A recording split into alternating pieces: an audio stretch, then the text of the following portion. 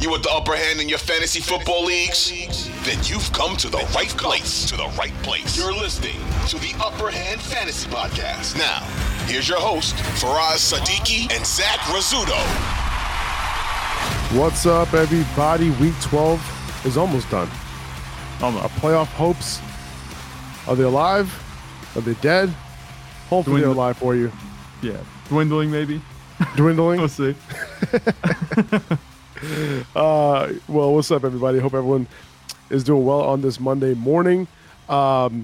Crazy week 12. A lot of running backs filled in for us this week. Most of them came through, right? Yeah. Most of them, right? I'm still tilting on Travis Etienne being just fine, apparently, to come back into the game, but Doug Peterson decided not to because he wanted everybody who had Travis Etienne to just get the L.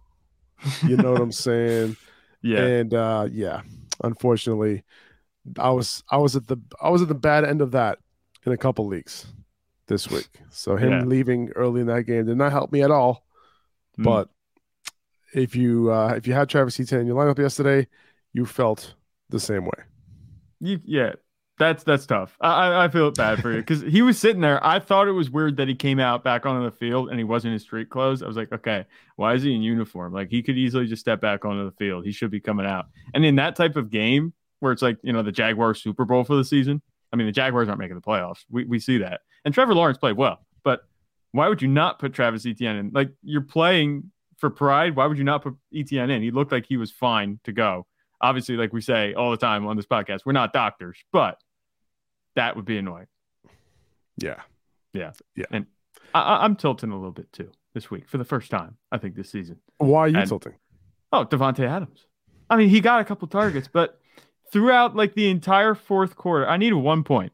Just a little context here. I needed 1 point from either Bryce Perkins, Justin Herbert after he got the 2-point conversion, which wasn't going to happen, or Davante Adams catch a pass. And the Raiders go to overtime. They proceed to not throw to Davante Adams on the first drive.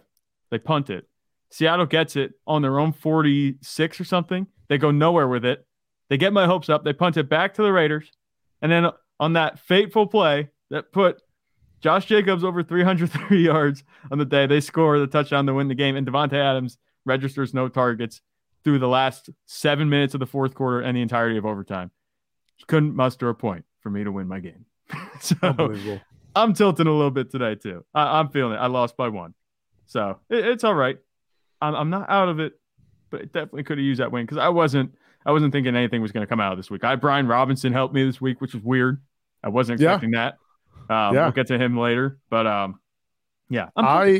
hear you, man. I this is a tough time of year, man. You know, we're all fighting for our playoff lives here. We got 2 more weeks 13 and 14, must win weeks for a lot of people. All right, let's do our best. Let's try to, set our lineups the best we can. There are a couple of guys you can potentially pick up off waivers this week, and we'll get to that. A little bit of a preview to our waiver wire episode that we do on Tuesdays. And we'll talk about all that today. So let's get into it, man. Miles Sanders. We got some people tilting in the comments. Miles Sanders raw dogged my team to blow my 30-point lead. Man, this is a family show, George. Not really, but that was I was on the bad end of Miles Sanders last night too. To be honest with you, I was going up. It was a close game for me in our league, and then I was going up against Aaron Jones and Miles Sanders. Right? Christian Watson. Obviously, he was able to come through, but it wasn't enough. I have Jonathan Taylor tonight, but I doubt he has a 40-point game. You never know. Yeah, you never know. It's funny because Christian Watson had a very similar stat line in terms of fantasy production this week as he did last week. Yeah, because I think it was 21 points again, which is pretty cool. Christian Watson, man, he's doing good. He looked really good regardless of the matchup. I think he could have scored more last night, but he's a good player. Yeah. So let's talk about that real quick. Jordan Love, had to come in for Aaron Rodgers, right? Yep. Aaron Rodgers has an oblique injury in addition to the broken thumb. They pulled him yesterday, and Jordan Love came in and threw yet another touchdown to Christian Watson. That's 6 touchdowns in 3 games for Watson. He went over 100 yards in this game. He's shown it all now. He can catch it deep for a touchdown. he's used in the red zone. Even that Randall Cobb touchdown, Rodgers looked for Watson first. He was the first read on that play. That's what it looked like, at least. Yeah. And, Chris Collinsworth there, so Cobb ended up scoring. Yeah, Chris Collinsworth brought us right through that play, his reads. I remember he was, That's painting right. on the screen or whatever. He looked, here's the 1 read, here's 2 read, here's a 3 read, and Cobb was the last read on that play. But, right. Yeah, that's definitely worth noting. Yeah. And then last night, so he caught the long one. He's using the red zone. And then last night, we saw a 63-yard catch and run. Like, he probably caught the ball, 10 to 15 yards down the field? It might have been less. Maybe even less. And then he just, took it 63 yards. Unbelievable, man. Like, the angle that he went, to get around the defenders to go up the sideline. And, he just makes everybody look slow. Yeah. And it's crazy, dude. So he ended up leading the Packers with 6 targets, 24% target share. Allen Lazard ended up with only 4 targets this week. Now, listen, man, I'm curious to see if we're ever going to see Aaron Rodgers play football again. Will he be back this year, right? Is the injury serious enough to keep him out? And if it is, there's a good chance that he retires after this year. Yeah. It's true. Like I said, we talked a couple days ago on the podcast about maybe a potential swap. It was totally a rumor with the Raiders, but I wouldn't be surprised if he retires because this last season without Davante Adams has been so unceremonious. He's just looked terrible and he's fed up with his players. There were a couple moments last night where he was happy. He was doing his fist pump and he was looking good. But ultimately there's another loss. And in a playoff field, I mean, there's no reason to really put Aaron Rodgers back out there. I think they could just use this last few weeks as a Jordan Love experiment because at 4-8, the most wins they can have is 9, and that's if they run the table. And Washington is a 7 seed with 7 wins already. So there's a lot of moving parts that will be required for the Packers to make the playoffs. I don't see that happening. We could see more Jordan Love than Aaron Rodgers. I think you're right. We might have seen the last of Aaron Rodgers in the NFL. We'll see. If it is Jordan Love moving forward, he looked all right, and when it comes down to this, they just keep starting Christian Watson. That's what it comes down to. Yeah. Right. It doesn't seem to matter who the quarterback is. Just, he can get it done. So just keep starting him. If you've been starting him over the past couple of weeks, he has definitely helped you for sure. Yeah, definitely helped you. Yeah. Especially when you leave him on the bench for 31 points. I mean, that doesn't help you as much, but some people did that a couple of weeks ago. That was uncalled for. Hey, Mike White won you your Jets. He won you your game, so it's okay. It balances out. I wouldn't make that joke in a week that the Jets lost. All right. All right. Well, let's talk about the Jets. Let's talk about Mike White real quick, man. Jets offense looked way better. He was efficient. Yeah. He threw for 300 yards and 3 touchdowns. It feels like whenever any other Jets quarterback comes on the field, they can run this offense to a T. It's pretty easy for them, right? And Garrett Wilson was able to showcase his ability as an alpha wide receiver, right? 5 for 95, 2 touchdowns on 8 targets, 29% target share. The clear leader, right? In this receiving core right now, and clear target leader for Mike White. And no one else had more than 3 targets in this game. Now, it was great to see Elijah Moore catch that touchdown, right? First of the season. Yeah. We had to wait until week 12 for him to do that. But he only ran a route on 35% of dropbacks, and he only had 2 targets. So not someone I'd be looking to start next week. Okay. But Wilson, I think it's worth rostering Elijah Moore because he's on a lot of waiver wires. But Wilson, I'm starting him next week as a wide receiver too, easily. Yeah, I think Wilson should be a wide receiver too moving forward, as long as it's not. Wilson a quarterback. They're going up against the Vikings.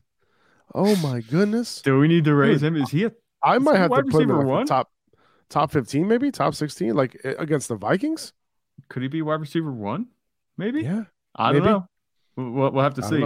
But I guess you're gonna have to find out on Thursday when we do a wide receiver ranking show. Right. That's right. And move to Thursday because, there's no more buys, no more sells. At least we're assuming that your trade deadline is up. But Elijah Moore, to be honest. Don't pay any attention to Elijah Moore catching a touchdown. I mean, it's great, cool. I'd like to see him more involved, just as a football fan. We think he's a good receiver. I know you think he's a good receiver. I'd love to see him more involved. Maybe he can come back, make some sort of comeback and, salvage the rest of the season.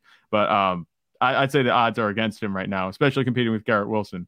And we talked about that coming into the season, that Garrett Wilson might get some more run than maybe even Elijah Moore than we anticipated coming in because they drafted him so high.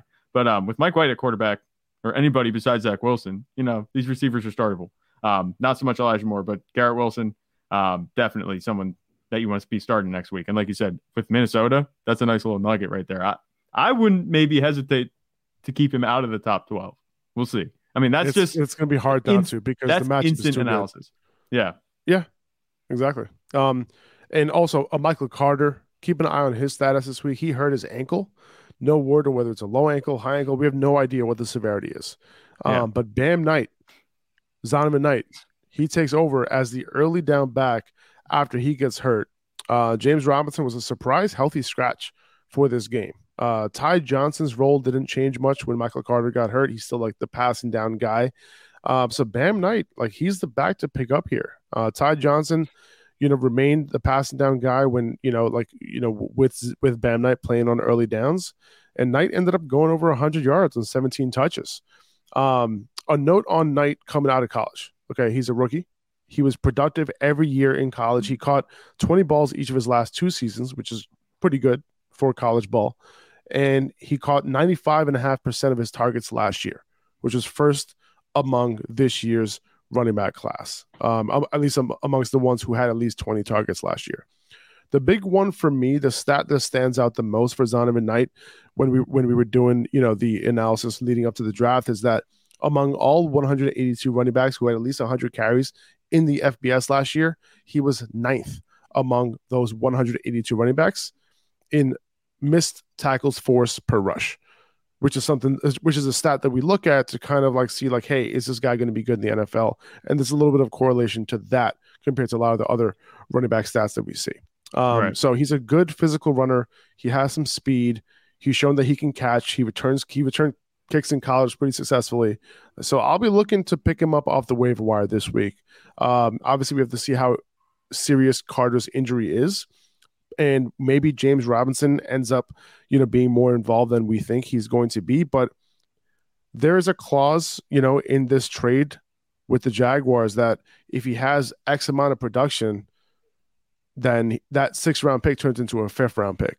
So if they ended up not liking what they saw in James Robinson, if he's not that much better than Bam Knight, and we have reason to think that he's not, then maybe they just kind of leave him and leave him on the shelf, because why give up a 5th round pick when you can just give up a 6th round and have similar production? Right. That's 100% true. I personally think that James Robinson should start over Zonovan Knight at least for another week. I was confused why he was a healthy scratch. It was weird with the healthy scratches in this game and just players not coming up. Like the whole Trevor Siemian thing right before the game, in this matchup was weird. So this is just a weird injury game. But Michael Carter being out and James Robinson being out opened the door for Zonovan Knight. If anything, Zonovan Knight, bought himself some time, or at least another chance to show what he can do. He looked good. I think that he definitely should get another crack at it. He's younger, and you talked about it. That contract clause might, influence the Jets a little bit, making their decision as to who starts. But I think James Robinson, they brought him in, to kind of be the guy that comes in and covers for Breece Hall. But if Zonovan Knight could do that, maybe we see more of him. I think next week we might see James Robinson. I wouldn't be surprised if we see him get that type of workload that Zonovan Knight got. But if he doesn't do much with it, I don't think he's at that threshold yet where if they use him next week, he's not going to, they're going to be out their 5th round pick instead of the 6th. So it's interesting. It's interesting because they were using Zonovan Knight before Michael Carter got hurt. He had several opportunities in that first half before Michael Carter got hurt. So it's almost like they intended to use Zonovan Knight in this game to replace James Robinson, because he was kind of playing that James Robinson role to start the game. And now you have Zonovan Knight going over 100 yards on his opportunities. I think this is a situation where the Jets are just kind of like, let's see what we have in Bam Knight. Oh, okay, this dude can play. I think he might be the guy next week. It's a tough matchup against Minnesota, but if the Jets can move the ball through the air, he could potentially put up some points. Yeah, I don't know. This is just speculation, and I don't know how attached the Jets are to Ty Johnson and Michael Carter, but maybe they look at, we brought in Breece Hall, who we know is good. He's just injured. And we brought in Zonovan Knight, who can spell him. Do we need to keep these other guys on the roster? Maybe they just clear house get young at the running back position. They're on contracts that they're going to be very affordable for the next few years. Maybe that's what they want to do. And that could be the case. So I don't think that's completely out of the question. You're right. If James Robinson goes to the Jets and he just gets, laid off by the Jets pretty much, the AFC East is going to become the new place for running backs to go to die, because Nyheim Hines did the same thing going to the Bills. Like, he's not getting any touches. James Robinson goes to AFC East. He doesn't get any touches now. He was a healthy scratch. That's just an interesting trend that I'm seeing, but that'll be something to have two running backs that were traded at the deadline and they don't, well, not so much at the deadline, but traded before the deadline, and they both get 0 run on their new teams. I find that very odd. Yeah, no, I totally get that. And, Mike, it's also because, like, look at what James Robinson did in Jacksonville this year. Like, to start the year, he was doing his thing, but, like, very quickly, he became extremely inefficient, and I did, like, if you saw our rookie draft kit, Bam Knight was somebody that I was targeting later in dynasty drafts because of the fact that, some of these numbers popped off, right? And he was an interesting runner. Even on the film, he was a pretty physical runner. And I think in my notes, I wrote in that blurb that I wrote in the rookie draft kit, I wrote that he's one of those guys that I haven't seen defenders like fall off of him like any other running back in this class. That's kind of how I said it, like in terms of his physicality. So that was something that was kind of interesting that kind of leapt off the page for me. So we'll see. I'm looking to pick him up because I think there could be some upside here. If the Jets defense can play well throughout the rest of the year and they could be in all the games that they play, with Mike White being a better option at quarterback, with their offense like kind of staying elevated here, the early down back could have some usage here. Yeah, with Mike White, I'm not going to spend too much more time on Mike White, but with Mike White, I'm going to say that the Jets offense it's definitely going to be at a level where it's going to be much better than what we saw with Zach Wilson playing. I mean, the last few weeks. It's weird because Zach Wilson looked serviceable, before the debacle against the Patriots, but the Patriots have, just eaten him alive so far in his career. He's played him a couple times and they just beat him up. But Mike White, I think he's definitely earned himself some time to get some run in this offense. He's going to look good. And I think even if he comes down, I think what we saw from him was like 100% of his ceiling. He looked really good yesterday in the rain. Even if he comes down to 70%, this is an offense that's going to score 20, 24 points a game. And with a good defense, that's going to keep you competitive in every game. So the running backs will be, I think, relevant. Let's move on to Josh Jacobs, man. Can you please talk about what Josh Jacobs did last night? Like, holy shit, dude. Yeah. 33 carries, 229 yards, 2 touchdowns. What a game. It was just ridiculous. And this was like a weird takeover game. I wasn't expecting this. He's been relatively quiet, the past few weeks. He's still been getting it done for you, but it wasn't anything close to that 30-point run that he had a couple weeks ago earlier in the season. But this was just ridiculous. He had a very good game going for him already prior to overtime. And, as you know, I was a little bit tilted because I kept using him. But Josh Jacobs, man, 48 points, 303 yards from scrimmage. Like, we saw Joe Mixon do his thing. He got 55 points, but that was by virtue of 5 touchdowns. The yardage total wasn't anything close to what Josh Jacobs was doing. We knew this was going to be a pretty good matchup for Josh Jacobs coming in because, Seattle, they've been in a couple shootouts, and the Raiders, we know their defense has been terrible. And this game was ridiculously high scoring at halftime. And we knew that this was going to be the case at that point, that someone was going to have a big game. I expected it to be Davante Adams. He was, oddly quiet coming into it and going through the game, as you know, because I had Davante Adams. But Josh Jacobs, man, just took over this game. And he's looking so good. If I'm not mistaken, did they decline his 5th-year option? I think that was the case. Because it looks like they made a pretty bad decision with that. Now they're going to have to pay him a lot if they want to keep him. And you don't usually pay running backs a lot, but Josh Jacobs, man, I don't know where this came from. It's just blowing me away. I didn't see this come from at all, just because the usage has never been this way. They got away from using him like they were earlier in the season, but now they're back to it, I guess. And that's the way it's going to be moving forward. 33 carries is no joke. 229 yards on the ground is just ridiculous. That was just the story of the fantasy story of the week coming into the game. 100%. So let's talk about Hollywood Brown real quick. He ended up leading the Cardinals in targets in his first game back.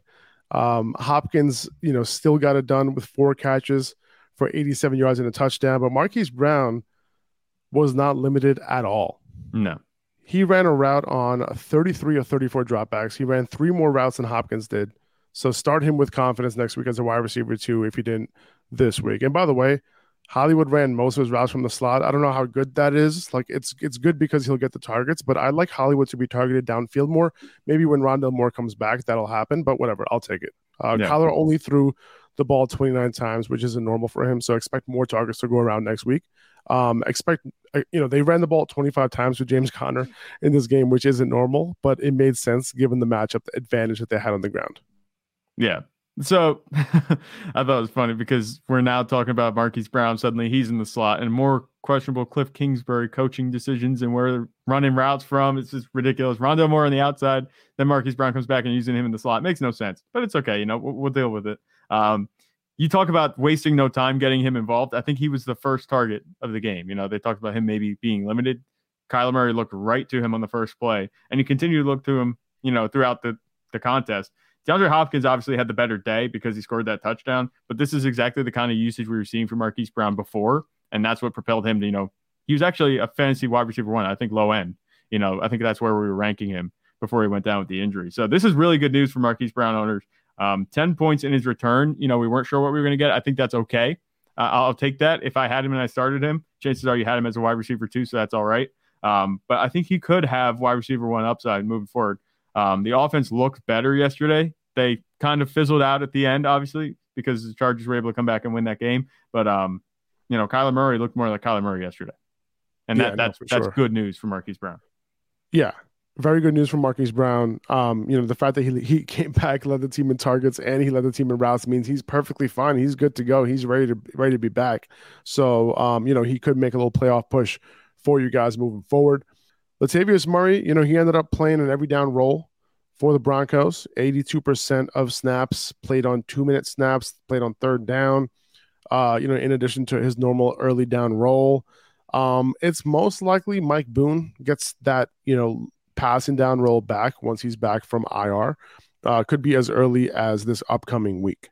So he is eligible to be back this week. So keep that in mind. But even someone who was as inefficient as Murray, they have the chance to be efficient, if they're getting the volume like he did this week. Same thing we saw with Zeke the week, on Thanksgiving.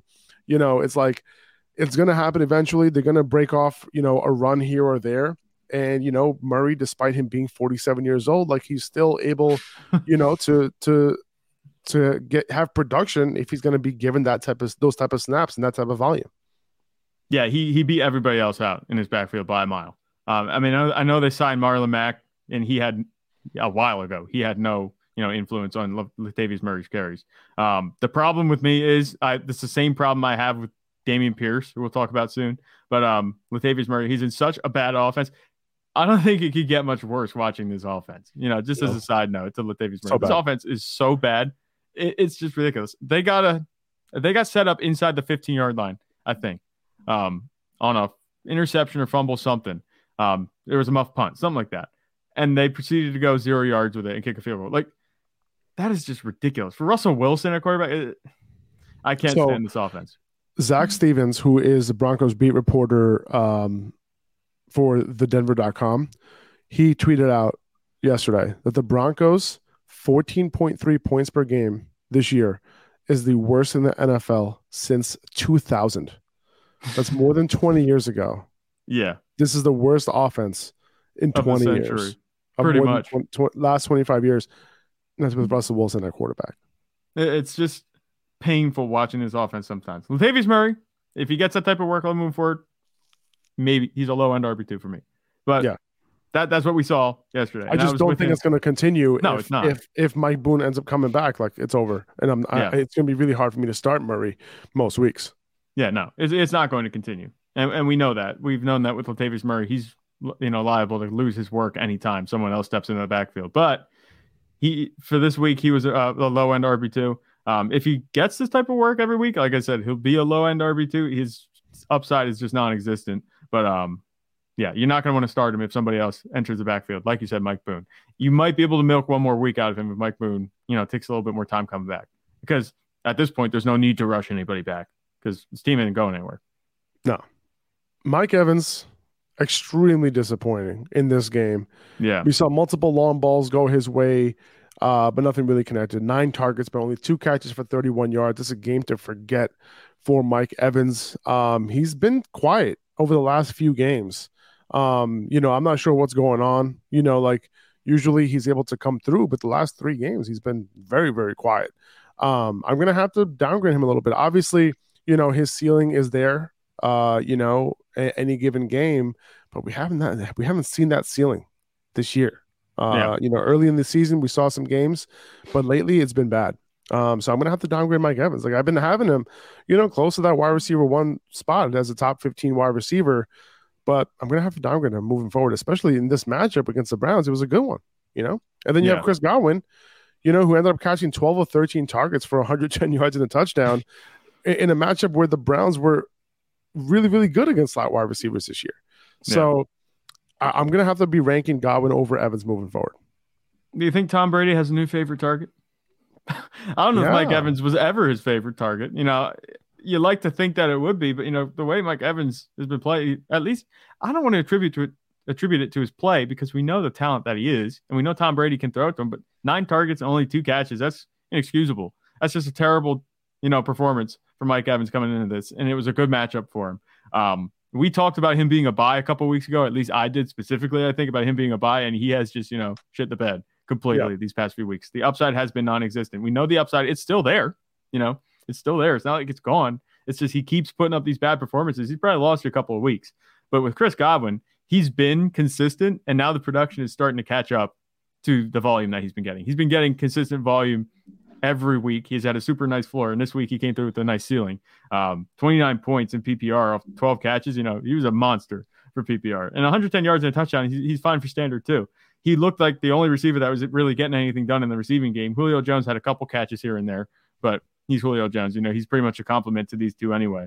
But as long as Tom Brady continues to hyper-target Chris Godwin, you're in good shape with him. He might be a low-end wide receiver 1 for me now, just based off the usage alone. And then on top of that, you have Rachaad White, who played an every down role, for the Bucs without Leonard Fournette. 90% of snaps, 14 carries, 9 catches on 9 targets.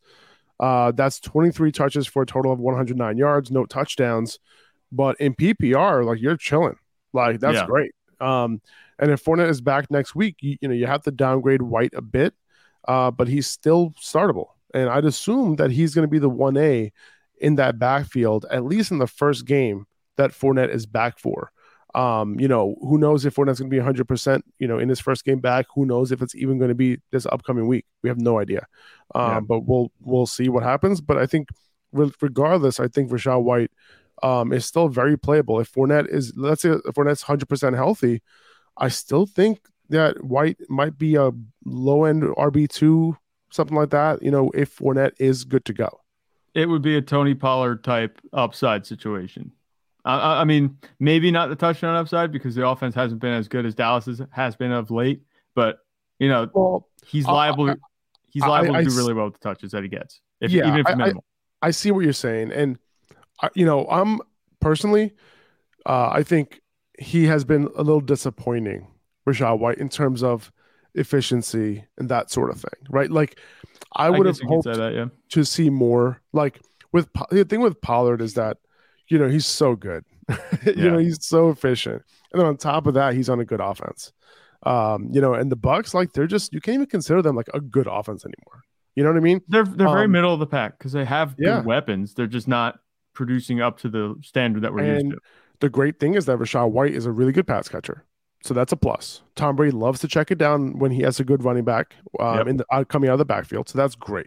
So those two things is why Rachaad White is going to do well. And, I was a big fan of Rachaad White coming out. And I would have hoped that he would have played a little bit more efficient, coming into this game and even in this game, to be honest. So, this is great. I'm glad the Bucs have, confidence in him to play 90% of the snaps, even with Gio Bernard back and, they have Keyshawn Vaughn and all that. But, I'm glad that Rachaad White was able to do his thing with the touches that he got. He was productive. So that's good. But my concern with Rachaad White when Fournette is completely healthy is that this turns into a 50-50 split and neither of these guys are super efficient. That's my only concern there. The production, when I say that, he's Tony Pollard. This may have gotten a little mixed up, and I could have clarified this. But the thing about Rachaad White, the production might not be efficient like Tony Pollard. But when we talk about, the touches swinging his way, it could be like that once Leonard Fournette comes back, which means, it's code for me saying, I don't mind starting him if I have to. Yeah. So you're saying that he could still be the 1A in that. Yeah. So he's a low end RB2 every week if Leonard Fournette comes back and he's healthy and he's getting touches. But like you've alluded to a couple times in this podcast, and we've heard from beat reporters too that Rachaad White could take over this backfield at any time.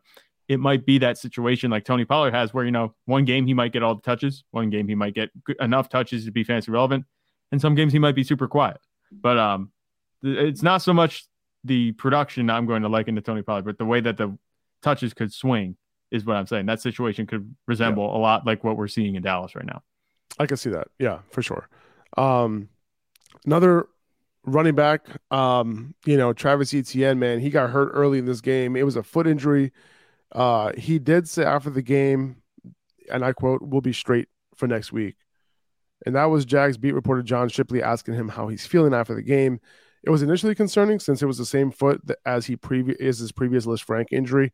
But hopefully what he's saying is true, that he'll be fine for next week.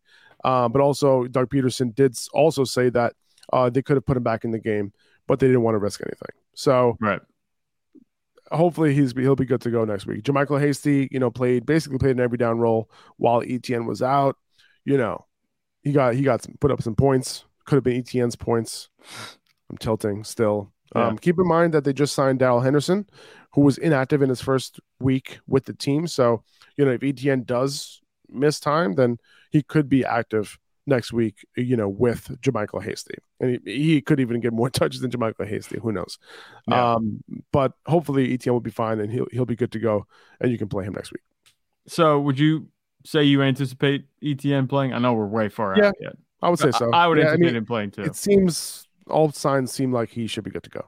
Yeah. And I kind of point to the fact that he didn't, get out of uniform. He was still in game uniform, and it looked like he could have gone in if he needed to, which is weird because it was a close game. I thought maybe if it was a close game, they'd put him back in, but they didn't. JaMycal Hasty did his thing anyway. It looks like JaMycal Hasty's going to be a decent pickup, if you need to, if Travis Etienne would miss time.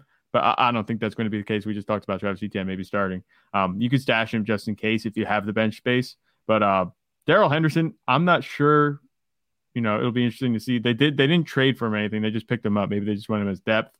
They looked smart, by picking up Darrell Henderson after Travis Etienne went down. But I'm not anticipating Darrell Henderson rotating too much into this backfield, especially, if Travis Etienne's all right. It's not like he's going to be coming in and playing a 1B role to Travis Etienne. Etienne is far and away a better talent, and Darrell Henderson looks like it's just depth at this point.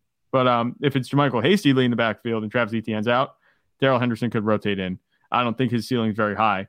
But if you need someone for their floor, and you had him when he was on the Rams, I could see similar production to what he was doing on the Rams. If Etienne doesn't practice all week and Henderson, obviously gets some practice time in, and Etienne ends up missing, I don't expect him to miss. But if he does end up missing, then I think I would just avoid this backfield.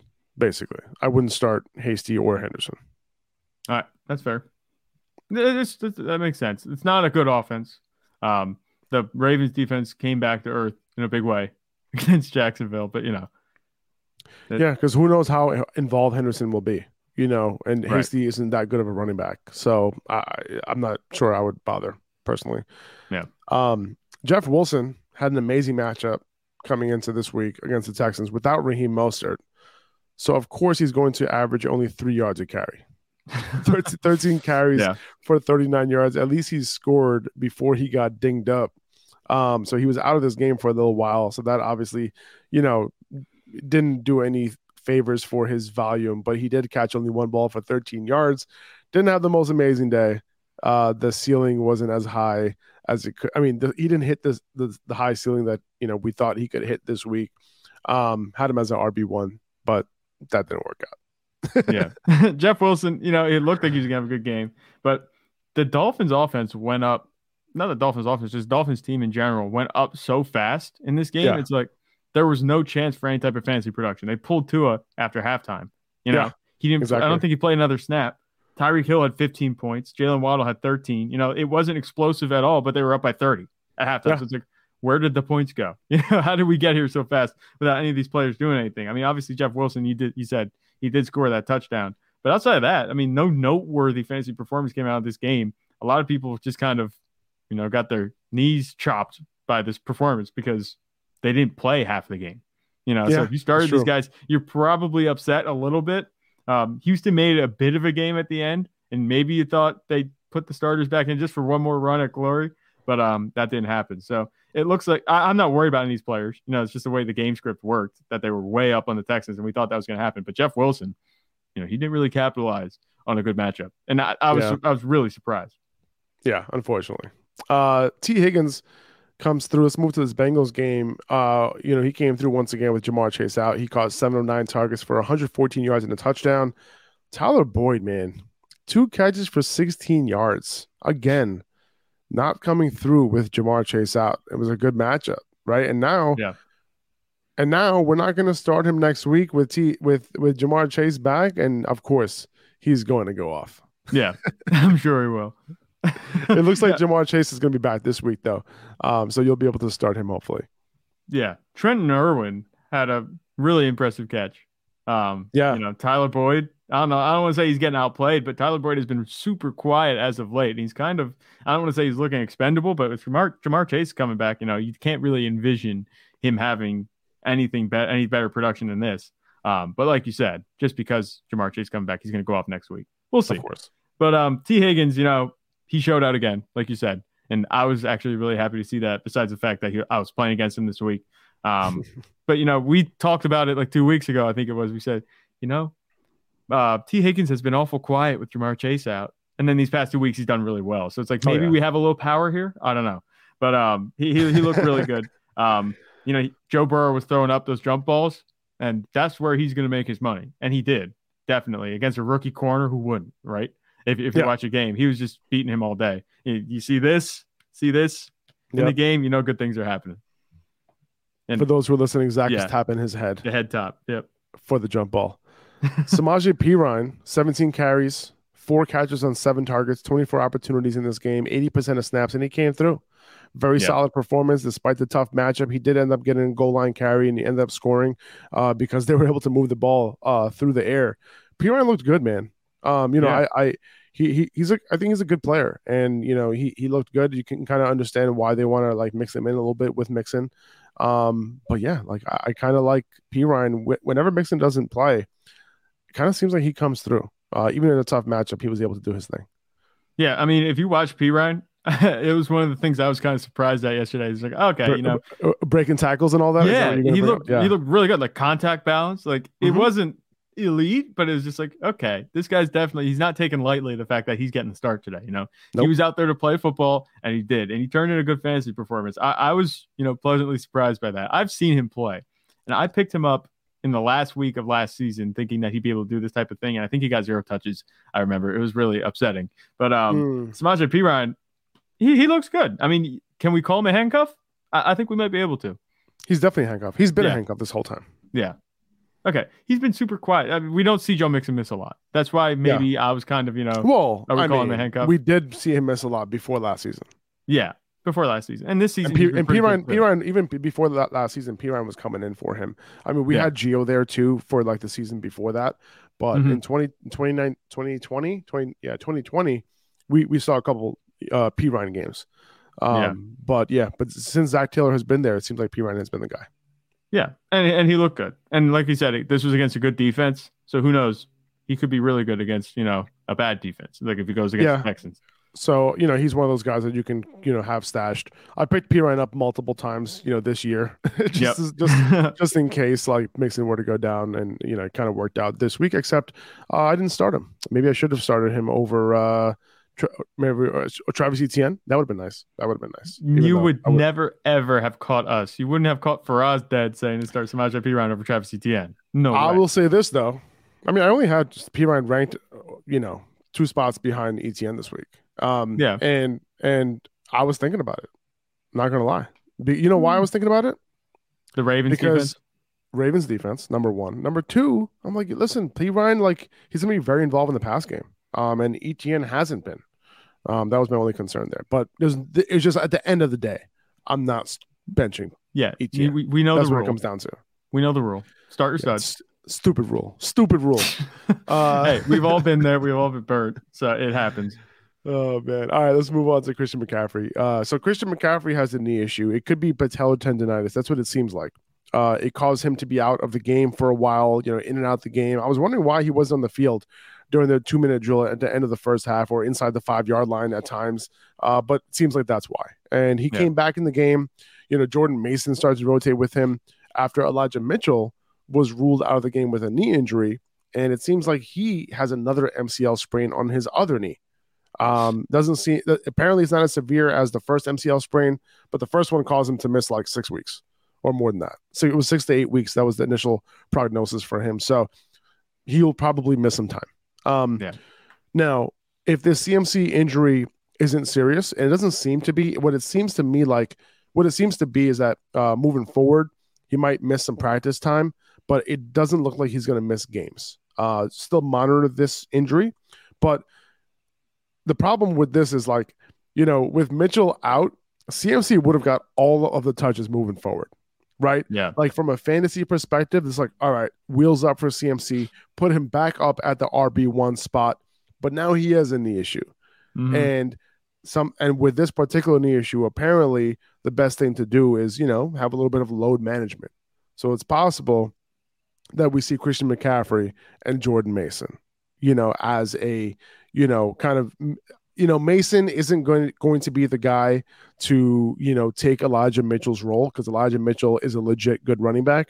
Yeah. Jordan Mason, it took him a while to even get these type of touches that we saw in yesterday's game. It took a couple of injuries for that to happen, but we'll see, right? It's possible that Tevin Coleman gets activated. I doubt he gets a lot of touches, but if Christian McCaffrey's good to go, if he can manage, I guess, if there's any pain associated to this injury, if he can manage that pain just to kind of close out the year, I know that they have playoff and Super Bowl aspirations here. Are they going to, give Christian McCaffrey, 20, 25 touches a game? I'm not sure. But with Elijah Mitchell kind of out of the way for the next several games, maybe we have a little bit of a boost in Christian McCaffrey's value despite the knee issues that he has going on right now himself. Right. I wouldn't be mad as a Christian McCaffrey manager if they did load management this week and Elijah Mitchell misses a few more games and he comes back and he gets his full workload 2 weeks after that. I mean, unless you really need to win, to get in the playoffs, it's really bad timing for this injury for Christian McCaffrey because definitely, like you said, I was 100% going to be like, yeah, Christian McCaffrey's back. He's the RB1 overall every week. But that's not the case now. He's going to be dealing with that injury. We'll see how it affects him. He is on a better offense. Maybe if he could just get some quality touches, he'll be able to do his thing. But I don't think they're going to use him as a workhorse, especially if they're rotating Elijah Mitchell and, even with him being on the team and Elijah Mitchell being healthy and Christian McCaffrey now being there. I was hoping he'd be able to get back up to that 40-point upside, but that's not going to happen at this point. I think he can get back to that. If they manage the injury the right way, he could be back to it as early as next week, assuming Elijah Mitchell's out, for more than one game or two. But yeah, with Christian McCaffrey being injured now and Jordan Mason, like you said, he looked all right. He didn't get a whole lot of work, but he looked all right. They're going to be rotating him in definitely, and it's going to hurt his workload a little bit, and it's going to cap his ceiling. So I think the fallout, the bottom line here with this whole event, this string of injuries, is that Christian McCaffrey is going to be pretty much sitting right where we had him, last week. I think so. I think he gets a little bit of a boost because I don't see Jordan Mason or Tevin Coleman taking the money touches away. You have an argument for putting in Elijah Mitchell in certain situations, but if you have Jordan Mason on the field, when you have Christian McCaffrey on the sideline, you know what I mean? If you have Tevin Coleman on the field, when you have Christian McCaffrey on the sideline, it's what are we doing here? You know what I'm saying? So I think because of that, he gets a little bit of a boost. Hopefully that tendonitis isn't something that has to limit him too much. That's the hope. But we'll see. Don't be surprised if Christian McCaffrey misses some practice time this week. But hopefully he'll be good to go for the game. Isaiah Pacheco, 23 touches for him. Pretty notable in CEH's first game missed. 85% of the rushing share for that running back room. That's pretty solid. And he got goal line work as well, and he ended up scoring. So I think he's a solid RB2 moving forward, if the Chiefs are willing to give him, 23 touches in a game and goal line work. Yeah, so this was the most, lopsided distribution of touches I think we've seen all season from the Chiefs in terms of the backfield. And it's all going in Isaiah Pacheco's favor. Obviously he's not using a receiving game like Jerick McKinnon is, but that's just been Jerick McKinnon's game. He's just a pass catching back. You could telegraph, what their play is going to be. If he's on the field, they're not going to be handing it to him. But Isaiah Pacheco, he's getting the carries. He looks good. He doesn't look like a bad runner. Obviously the efficiency wasn't like pristine. It wasn't awesome, but he's doing what he needs to do. He's the early down back. He's getting the carries. I don't want to say they're getting, overly balanced. I don't say they're getting towards the run to the point where they're a balanced offense. Is still pass first, but Isaiah Pacheco is definitely, tipping the scale a little bit towards more run schemes and games. Yeah, because they're up in games a lot too. So he has that working for him. Exactly. And exactly, right? Like they're willing to run it if they're up, right? And that's good. That's good for Pacheco. And the fact that he's able to get those goal line carries, that's huge as well. One thing to note is that Pacheco still ran 15 routes. Like he only had one target, one catch. It was a nice catch. Like, he I think he came out of the slot or something and then, kind of ran like a quick slant, caught it like on a rope and, and got some 15 yards or something like that. So he ran 15 routes in this game. McKinnon ran 20, so only 5 less routes than McKinnon. He just ended up not getting targeted. So that's a good sign as well. It's not like he's just coming off the field for every route that needs to be run, for every pass play that, he's not coming off the field for those, which is great. So hopefully he gets a couple targets moving forward. So this is a good sign for Pacheco moving forward. A couple targets would be huge for his fantasy value because right now he's getting all the rushing work. 100%. Kyren Williams, I know the Rams offense is dog shit, but it's worth noting that he played 70% of snaps, and those snaps were going up slowly, and now it's his backfield. 11 carries, 3 targets. He had 21 routes run compared to only 5 routes for Cam Akers. Not a big day in the box score for Kyren Williams by any means, and it's because his offense is terrible. He could have a little bit of that Dameon Pierce syndrome, but I think he's he's worth holding on to, and he's worth picking up if he's available in your league. Allen Robinson is out for the year with a fractured foot now. Cooper Kupp obviously out for a while. Not great. Matthew Stafford also he might not be back this year. But if a running back is able to see 70% of snaps or more, maybe it even increases next week, who knows? He should be rostered at the very least. Yeah, I think Kyren Williams is a good pickup at this point. We talked about him not sucking, the past couple of weeks, and he doesn't look bad. He's just on a bad offense. And I'm not sure he's quite the talent Dameon Pierce is, but, he's going to have value because he's getting work on the ground and he's getting a couple, passes going his way. And in an offense that's like the Rams, and likely not many options outside of that, Kyren Williams, he'll be a decent start for you.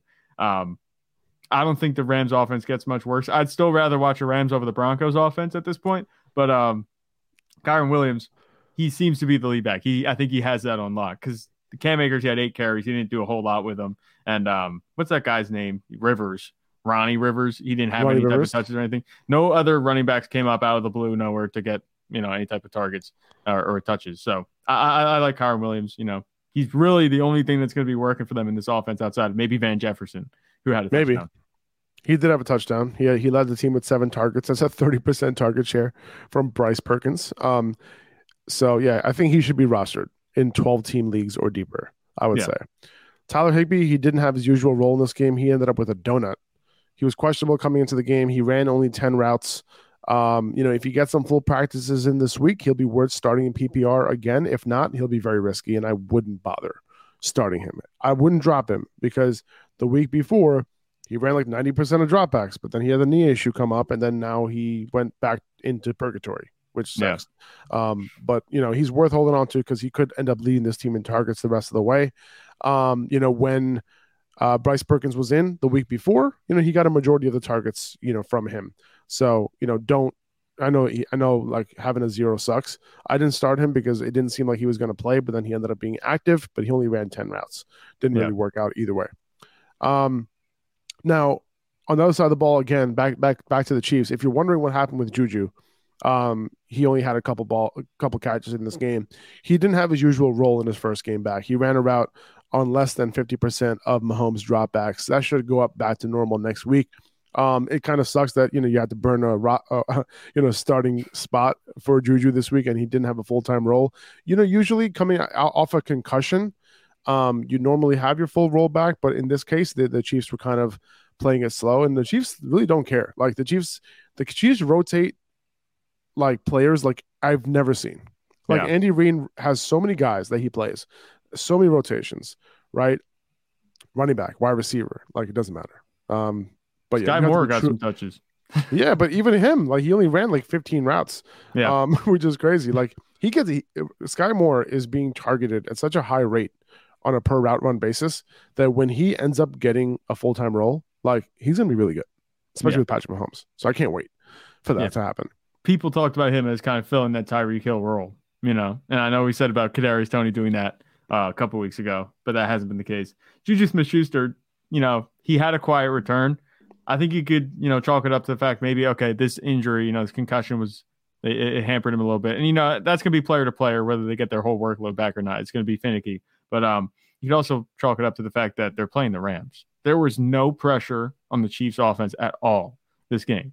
They went up and the Rams offense was just like trudging along. They were hardly getting anywhere downfield. They didn't have to throw it a ton this game. That's why Isaiah Pacheco got 22 carries. I wasn't surprised to see him have a quiet game. I think he's still turned in a decent game, enough to, tell me that he's going to be fine. But this week, it's just bad luck that he didn't have a very good performance. But the Chiefs had no reason to, throw the ball a ton, and they didn't. Definitely. So going back to that Packers game real quick, like, we talked about Christian Watson and Aaron Rodgers and Jordan Love, but Miles Sanders, though, 21 carries, 143 yards and 2 touchdowns, his best outing of the season. Like he balled out, dude.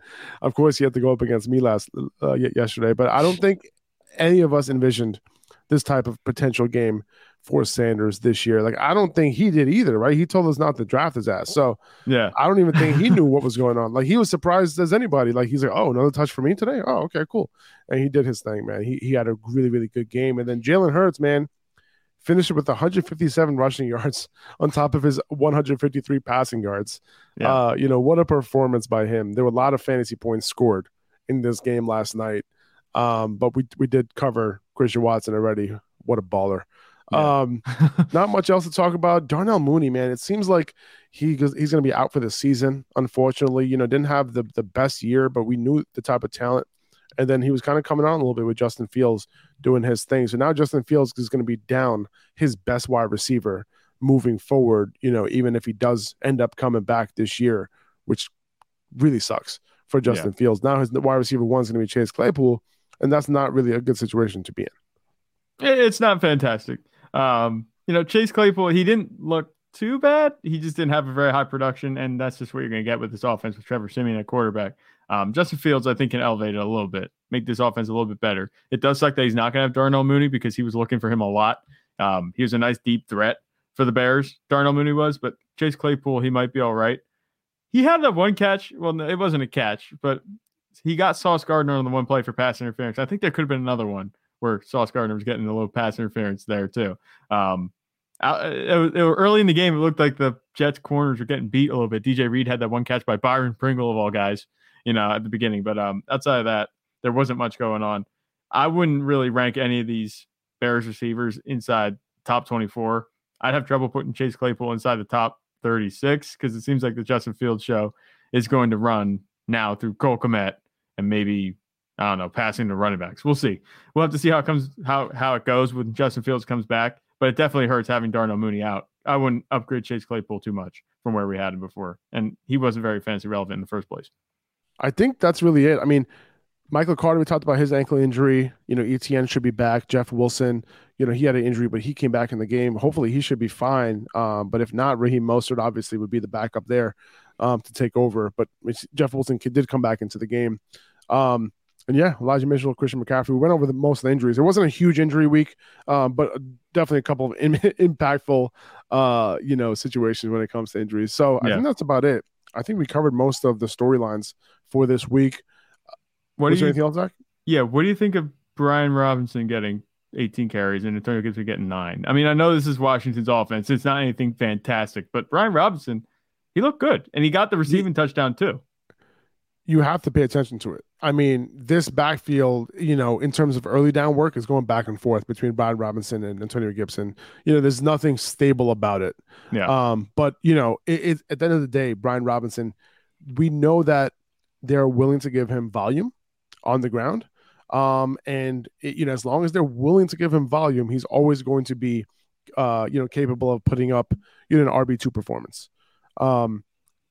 Is he an RB2? Can I rank him in the top 24? You know what I'm saying? Like moving forward, I don't think so. No. But I can, I think he's a viable flex play every single week. I would say he's a high-end RB3 moving forward every single week. Antonio Gibson is still the guy being involved in the pass games. Like, if I look at, let's take a quick look at their usage yesterday. I have it here. He was on the field a lot. At least from what I saw. He had 3 targets in this game, but he only ran 7 routes. Brian Robinson. So that touchdown that he caught, it was 1 of 7 routes that he ran. So he's not the primary guy, when it comes to that. So I wouldn't expect, receiving touchdown, at all moving forward, anything like that. But, it was this in terms of snaps, it was pretty split, 50-50, 30 snaps for Robinson and 26 for Antonio Gibson. And yeah, I guess at right now, they just prefer to have Brian Robinson as their primary early down back, and Gibson being the primary passing down back right now. That's how I see it. But I don't think I can rank Robinson. If you're only going to run that many routes per game, I don't think I can rank you even as a low end RB2, because you're going to be touchdown dependent either way.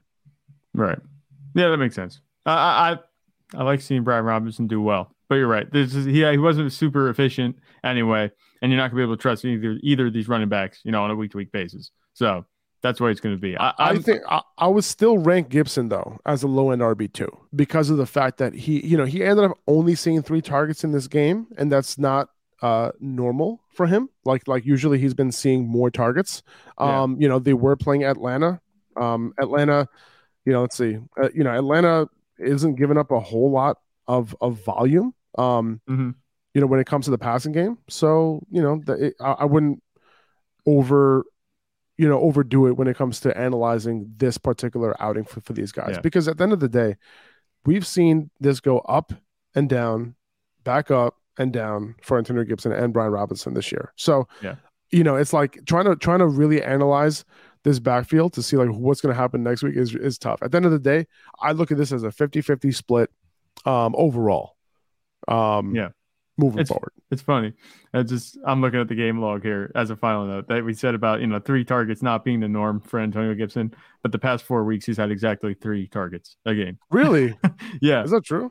Yeah. Okay. And then before that it was 7. He caught all 7, and then before that it was 4, 4, 4, 3. So it's weird that 3 target threshold is kind of where he's been. It didn't feel like that. And if you watch the game, that at all. If you watch the game, he was running a lot of routes like a receiver. He was standing up, not in the backfield. He's up on the line of scrimmage, running routes like a receiver. I saw a couple of those, at least. Well, when a running back runs 14 routes of the 23 dropbacks, then that you have a running back who could get targeted. But yeah, that's a great note by you that he only had 3 targets over the last 4 games. Which means that, he's not being targeted at a high rate on a per route run basis. He was before that. And it's funny because before JD McKissic got hurt, he was being targeted 4, 4, 4, 7. He had an 8 target game too in week 1, which is crazy. Like, how does he get less targets when JD McKissic is inactive? Ron Rivera hates fantasy football. That must be it. That must be how it goes. I guess at the end of the day, like, Heinicke didn't throw the ball that much in this game. He didn't. It was really, a game where they were trying to, and as much as they can, if they can establish the ground game, they will. I mean, Taylor Heinicke is still Taylor Heinicke, right? He's not, he's not Tom Brady, right? He's not, he's not one of those guys that's going to, put the whole team on his shoulders, right? They're going to try to depend on the ground game, and they're going to have Taylor Heinicke just manage the game as much as possible. Yep. That's the way it's going to be. Taylor Heinicke, like we said, if they can keep him from throwing the ball too much, that's good for them. That's been their script. That's what's got them from 1-4 to 7-5. They're 6-1 in the last 7 games, which I find hilarious. But they're doing what works for them right now, and that's running the ball and playing good defense. Terry McLaurin was quiet, but Brian Robinson, it was just nice. I thought would mention it because he had, what was it, his first 100-yard game? That's a good call out. Antonio Gibson, let's look at who they have next week. They have the Giants next week. I feel like that is a game they can also build a little bit on the run. Like Gibson has 18 carries the week before. He out-carried Brian Robinson the week before that. But I think against the Giants, I think you could roll out Brian Robinson, as a borderline RB2. Yeah, maybe. I mean, if a running back like Zeke, who's super inefficient, can have 16 for 92, or was it 15 for 92, what can Brian Robinson do? Right? No, I agree. I mean, all year long, the Giants have been pretty vulnerable to the ground game. And they've given up the seventh most rushing yards to running backs this year. So, yeah, I think next week you can start Brian Robinson as a borderline RB2, someone who, if he gets into the end zone with, 15-plus carries, then you're looking okay. Yeah. I think that should do it for the most part this week. Guys, thank you so much for listening. We appreciate you guys. Hopefully you're on your way to the playoffs. Whoever you need tonight, I put up some underdog, higher lowers on the Instagram page. Spoiler alert, I like a couple of these Colts wide receivers. I like both quarterbacks to throw at least a pick. This tells you what kind of game we're expecting. I got Najee. I got Najee lower than his scrimmage yards total.